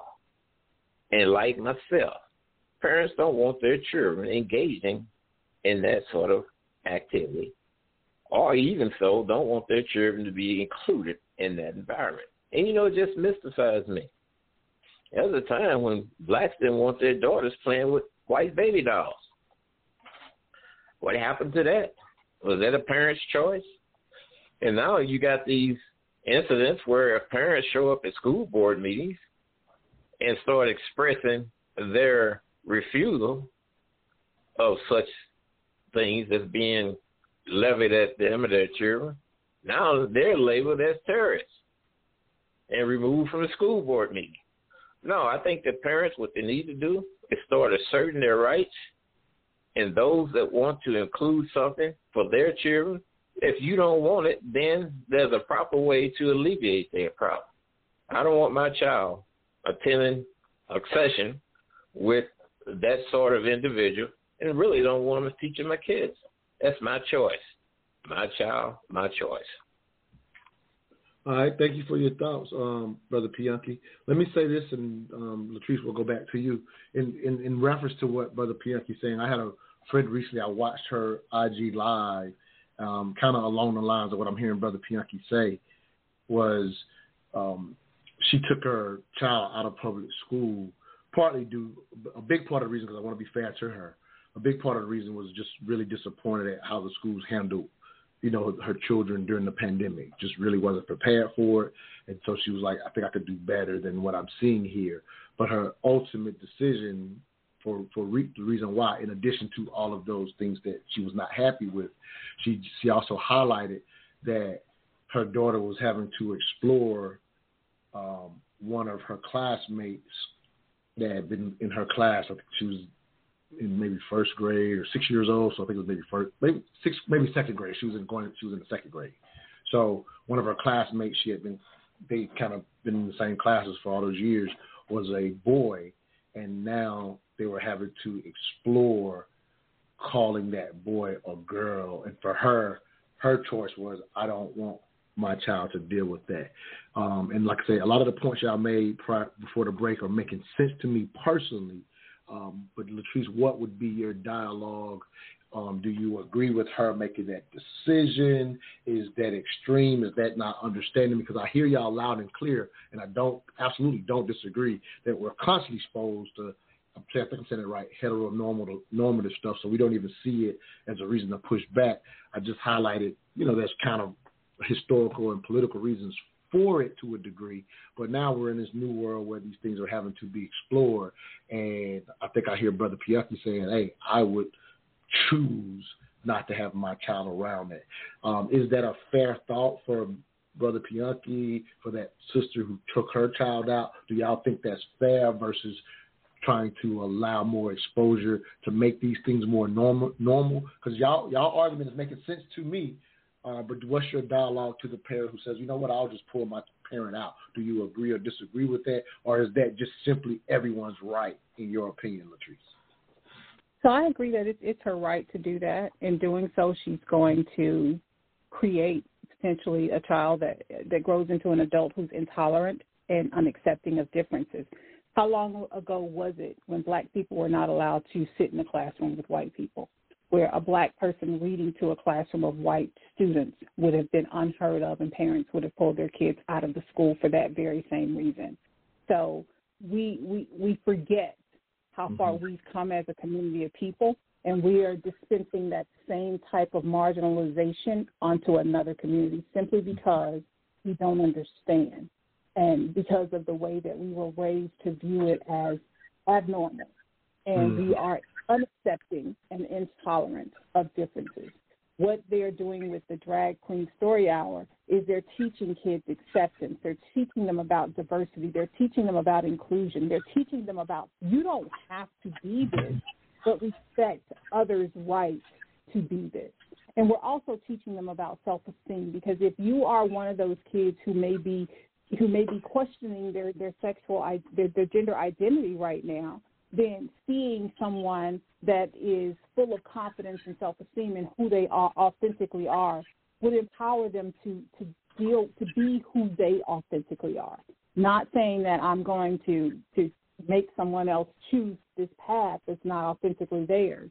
So, yeah, it's their right to do that, but it wasn't so long ago, and there are still people who believe today that black kids don't belong in the same classroom with white kids. So it's no different. One of the things that Dr. Sundiata brought up was about there being envelopes in the heteronormative. And I compare it to recently, I was a part of a dialogue with starting employee resource groups or affinity groups. And so someone wanted to know why they didn't have a white affinity group. Well, because the whole organization is your affinity group. Look around. The organization is there are 20 black people in this company of 800. So the whole company is your employee resource group. And that came to mind because they were upset because we're starting this affinity group for black people, and they wanted one of their own, never recognizing that the normal day-to-day is your affinity group. You don't deal with the microaggressions. You don't deal with all of the things that those folks from historically excluded groups deal with. So, yeah, it is a parent's right, but what are they doing? What types of children are they raising? Are they being raised to be tolerant? Are they being raised to be accepting of differences? Are they raised to be able to live who they authentically are? Now, it makes sense. We got another caller as well. But what you just talked about reminds me, I remember the time I was on Dr. Sundiata's broadcast, and I'm pretty sure he'll remember this, was when he and I were kind of explaining when Black Lives Matter was kind of making their foothold, and I think he and I both agreed, had Black Lives Matter's motto have been Black Lives Matter too, we would have gotten rid of a lot of the disdain that is still afforded to them right now if that too was added, because that's absolutely what it meant, right? But since it didn't have the two on it, it created the same type of discord that you're talking about within that company. Quick point on that, and I'll get to a caller. I know you got some more thoughts, Dr. Sundiata, but I want to take care of this caller. But just because I, again, remember coming on your show with a very similar issue, so a lot of this is making sense to me. Just a quick thought on us doing that show, and then I'll get your further thoughts after the caller. Yeah. No, I remember that show. And, you're absolutely right.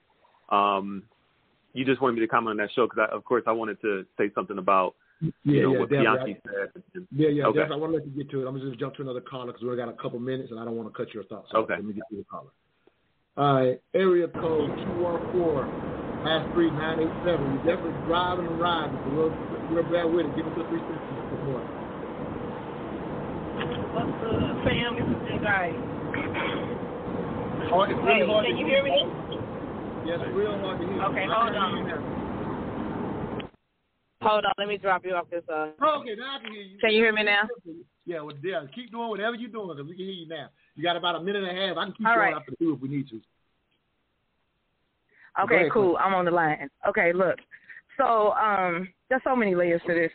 I'll address two things that stand out for me. I disagree and dislike the comparison of homosexuality and racism. I disagree with the mandate to be required, to agree. Like every time you could talk about anything other than homosexuality. You do that, then it's like you're blackballed.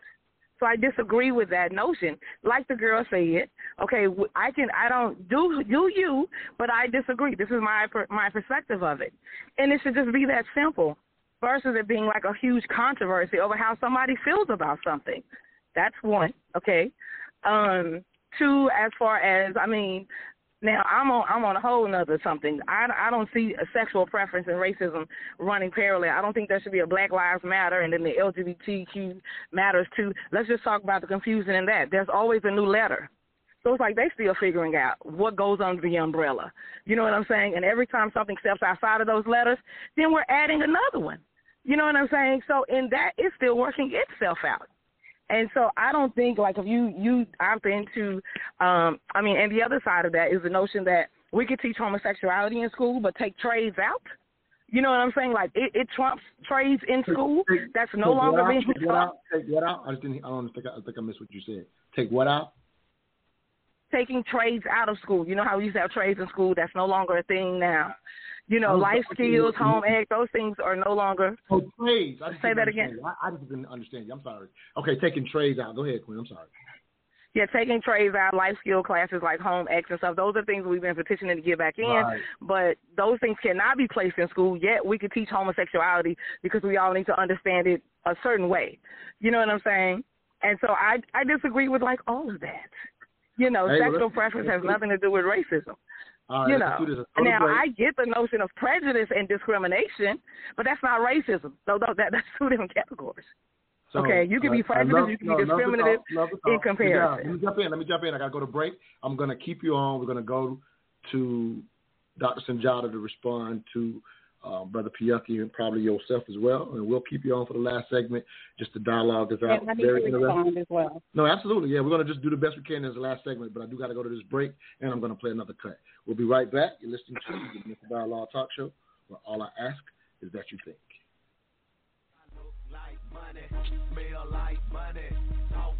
Hey, where did you get that hat and T-shirt? I like that. Oh, I got this at moneymotivation.com. It's fresh, right? Yes, and I love the message on it, too. You are the hustle, huh? That's what the shirt says. I am the hustle. They embody the entrepreneur spirit, and what I like the most, it's more than a brand. It's a lifestyle for those who want to put in the work and expect to have the finer things in life. I also follow them on Instagram. Check this post out. If you believe money is the root of all evil, you're using it wrong? Or how about this one? Excuses make $0 an hour. I like those. What's their IG? At moneymotivation.co. But do they have any ladies' gear? Yes, you're going to love the clothing line they got for the ladies. Matter of fact, pull up their website, moneymotivation.com, and I'm going to get you a few things so we can both look like money. Everywhere I go, and everywhere I be, I don't even talk, they still know it's me. Cause I look like money, smell like money, talk like money, even walk like money. Disrespect to black women. You just did. That was a joke. That was a I joke. know. Can you? Do people understand the context of jokes anymore? No. Absolutely not. Mm-hmm. And when you say something that offends everyone, they want to cancel everything. Let's talk about the cancellation of Lil Boosie. I mean, not Lil Boosie, of the baby last week. Yes. First of all, the baby is not my demographic. I'm 55. The baby is 29. Mm-hmm. His music, I never knew his music. I never knew who the baby was until all of the controversy. Mm-hmm. But then let's break it down and take it to the context. The baby was on stage. We are all live performers. We are all in this room have been on stage with live theater. Sometimes you have an audience and you have a microphone and it gets away from you. The difference is at 50, you know when to bring it back or how to bring it back. At 29, maybe he didn't. So maybe his words got away from him, but he didn't say if you was black and gay, put your phone up, or if you were white and gay, put your phone up. He didn't say if you was gay and got AIDS, put your phone up. He just said if you don't have HIV or AIDS, put your phone up. If your pussy don't taste like water, put your phone up. If you ain't in the parking lot sucking a dick, put your phone up. A hit dog will holler. He wasn't talking to me. I just like I don't know who the baby is. The baby probably don't know who Flame is. So I didn't take offense to that because I'm like, y'all canceling everything. But where's the Black Men's Caucus at to surround this young brother and say, hey, that's not cool. Let us teach you so you don't make this mistake again, as opposed to snatching everything away. And then all these celebrities jumping on it. And Madonna, I'm a huge Madonna fan. Madonna created envelopes in the 80s to push, including on her knees in front of a black man burning a cross and like a prayer. She did that shit. Now they bid her house, burning it down. But it was a different time. But don't take everything from this young man and don't teach him. Well, so I will say people have tried to approach him because they did have, it was 11 different LGBTQ plus organizations that were like, hey, we'd love to sit down with you to He didn't need to be spoken to by LGBTQ And then it was Miley Cyrus. It was also another LGBTQ organization. Miley Cyrus that made up her mind. It was a few different people, and I don't know what he's doing behind the scenes, if he is having conversations. Lauren Hogan, who works on Laugh and Learn with me, my partner, my manager, the HF reached out to him to do something, but it was just too controversial at the time because they wanted to bring him up for World AIDS Day. I don't know if that's what it's going to take to mend the fences because everything we're going to take everything and be offended by. We can't be offended by everything that somebody says to us, even when. Welcome back to the Mental Dialogue Talk Show. I'm your host, Montoya Smith, a.k.a. Black Socrates, along with special guest co-host Latrice Ross and special guest Dr. Sunjata for this morning's discussion question, LGBTQIA, how many letters do we need? That cut from Flame Monroe, another, again, transgender woman. Again, that's how I'll categorize her on the Breakfast Club, giving her thoughts to the very controversial comments by Little Baby. I think it falls a little in line with some of what Jendaya is alluding to here. To be fair to Latrice and Dr. Sunjata, I just want to say this to you, Jendaya. We're going to go to Latrice first, but I just want to say, to be fair to them, neither one of them have pushed or said, demand that you be pushed out. They said it's your right to kind of make your choice not to have your child around. So they're not in the, if at least the way I'm understanding both of them, they wouldn't be in the council culture aspect. They don't come from that direction, even though that it has to be part of the dialogue, like even with Macy Gray, what Piers Morgan was saying, that there is obviously extremes within the culture where they will even threaten your life, as J.K. Rowling was talking about, if you will. But either way, go ahead. I'm sorry. I'm supposed to go to Dr. Sunjata first. Go ahead, Dr. Sunjata. Sorry. Yeah, so in reference to, was it Desire, I believe, and also, Pianki's comments about taking a child out. I come from a place of, I think that in order to get to a place where we can be, like, I'm like Latrice, where she said, I guess this beautiful world where everyone gets along. I think it's possible. I think if we have values-based relationships. So for me, I would want to start on, like, what are your values? Do you value something like tolerance, empathy, and agency? And if you value tolerance, empathy, and agency, I would just want for you to own it. Or let me even go further. Do you value some of the country's foundational principles, like, one nation under God, indivisible, with liberty and justice for all? So I want to have a values-based conversation. If we can align somewhere on some of those values, then I would say, do you realize that your actions go against those values? And if you do and you own it, then we're good. I just want you to own it. It's like, just like I want someone who, I would just want you to own it. Like I would want, of someone who is prejudiced because of my race or ethnicity, to own it instead of dancing around it. Just own it. And if you're owning that I am biased, I am prejudiced against those people, and that's why I want to take my child out, cool. I know where you stand. But I'm never going to say, you're wrong for making that decision. I would just say we are misaligned in terms of our values. And, and then from there, I just want to speak to what Desire said around the whole letters and everything with LGBTQ+, and they're still figuring out. Again, I just want to know, like, do you want people to accept you for who you are? Do you want your experiences to be, the way you see the world, the way you show up in the world, do you want all those things to be understood, respected, etc.? And if, as you come into new understandings about yourself, do you want that to be respected? And if the answer is yes, then I would ask, then why can't these people have the same? And realizing that the only reason why these letters keep unfolding is because these people have been erased for so long. They've had to hide their identity. And it's just becoming safer as we create these environments, we create these, these conditions for them to say, hey, here I am, and this is how I experience the world. Then for me, it's as long as it takes, no matter how many letters, who cares? I'm learning. I'm here for it. The same way that I expect people to be here for it when I express these things about myself and what I need to be safe as a person of African descent who's been marginalized in this country for centuries and decades, for centuries. So the reason, and I'll stop with this, the reason why is often, people like myself and Latrice will often compare the experiences of LGBTQ+ with people of African descent who are descendants of enslaved Africans in this country, is because the underlying thread of the oppressions that both groups have experienced are the same. It's the same patterns, the same, again, within the same, prejudices, biases, et cetera. Because every time African Americans step up another rung on the ladder and say, I want to self-actualize in this way in order to feel normal, when we, people push back. People of European descent push back because it goes against their norms. So they're constantly pushing back. Why do we need this? Why do we need to ask Black History Month? Why do we need to celebrate Juneteenth now?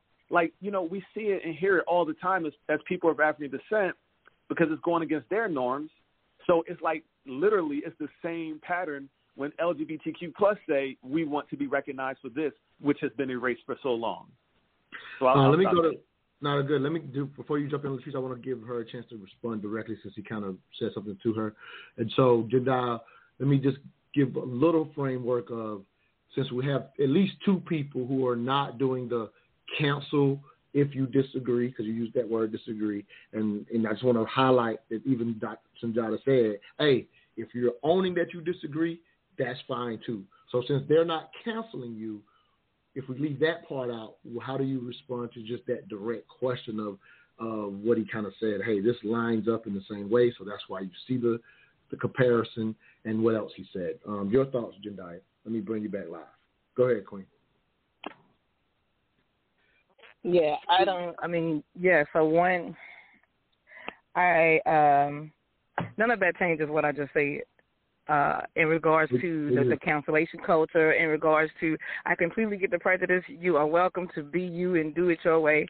I don't agree with how I feel homosexuality, well, not even I feel, but what is being present is that the needs of this has trumped racism. You know what I'm saying? Because those words are so interchangeable. When one is more so the same than the other one, but one is not getting that same attention that the other one is getting. Okay, so that for me, not so much. I don't agree with that back and forth either. I have my value system is intact. I don't go against anybody who wants to do what they want to do the way they want to do it. That's cool. You know what I'm saying? But again, doesn't mean that I have to agree with it. Period. And I don't think that means I need to go to counseling. I need to have a better understanding of this or that. I'm clear about it. They're allowing you, these, at least the two on this conversation, they are allowing that part. So I didn't want to delve into that too deeply. But it sounds to me as saying that if I don't do it this way, if it is not agreed upon this way, that I am against something, and I'm not. But, okay, I'll let Latrice kind of give us just a few minutes here. Thank you for jumping in very much, Queen, because, again, I wish you would have jumped in earlier so we could even dialogue through this even more. Again, I'm just here to do the dialogue, listen and learn. But thank you for your 3 cents this morning. I appreciate you very much, Queen. All right. All right, Latrice, you got 2.5 minutes. You do this for a living, so I'm going to let you do it. All right. So as far as anyone who disagrees with any perspective I have, everyone is entitled to their perspective. My issue comes into play is when you try to sell off that opinion as fact. I use data to inform my perspective. So nothing that I say, I try not to delve into my opinion too much because that's strictly mine. It's not backed up by any scientific method. I'm reading a book now called The Joy of Science, and it talks about, it's actually talking about how to engage in social issues from a scientific perspective. It's science. And the second point that this book makes is examine your own biases before challenging those of others. The third is things aren't always as simple as we'd like them to be. It's okay to disagree, and we should do that without being disagreeable. And that's my stance on disagreeing. Anyone can disagree with me. Just do so without being disagreeable, meaning that it doesn't have to digress into being ugly. And number 5 is the scientific understanding of the world is not only empowering, but it's also enriching to our lives, which is why I inform my perspective using science. So, and I'd also like to end also with just talking about civil rights, which are the rights of citizens to political and social freedom and equality. And this encompasses any group that is marginalized, whether they be women, whether they be folks who are under, not the normal religion, folks who are of a different race, sexual orientation, etc. It may seem that the LGBTQ plus community does get a lot of things that black folk don't get, but when we slice up or open up the LGBTQ plus community, they have the same race dynamics that we do in the straight community, meaning that there is a lot of the oppression within the LGBTQ plus community for black and brown folks. And so there are so many similarities that it's difficult not to have these dialogues and have people understand the similarities that exist within that community as well as with the Black community. I'm not ever trying to change anyone's perspective. I'm laying out the data. You choose to do with it what you want to do. I love it. Dr. Sujata, how can they stay in contact with you, brother, and we out of here? GrowDialogue.com. You can find a lot of podcasts, everything there, as well as on social. I'm at Sunjata _ I'm sorry, I just changed it. At Sunjata _ Sunlion on IG, and at Dr. Sunjata, at Dr. Sunjata everywhere else. No, I love it. August 19th, the Mental Dialogue Live Experience is back. If you're in Atlanta, or as I say, Live Experience is black. So if you are in Atlanta, August 19th, the smartest event returns 7 p.m. at Taste Restaurant. We will be advertising very heavily in the month of August. See y'all next Saturday. All I ask is that you think.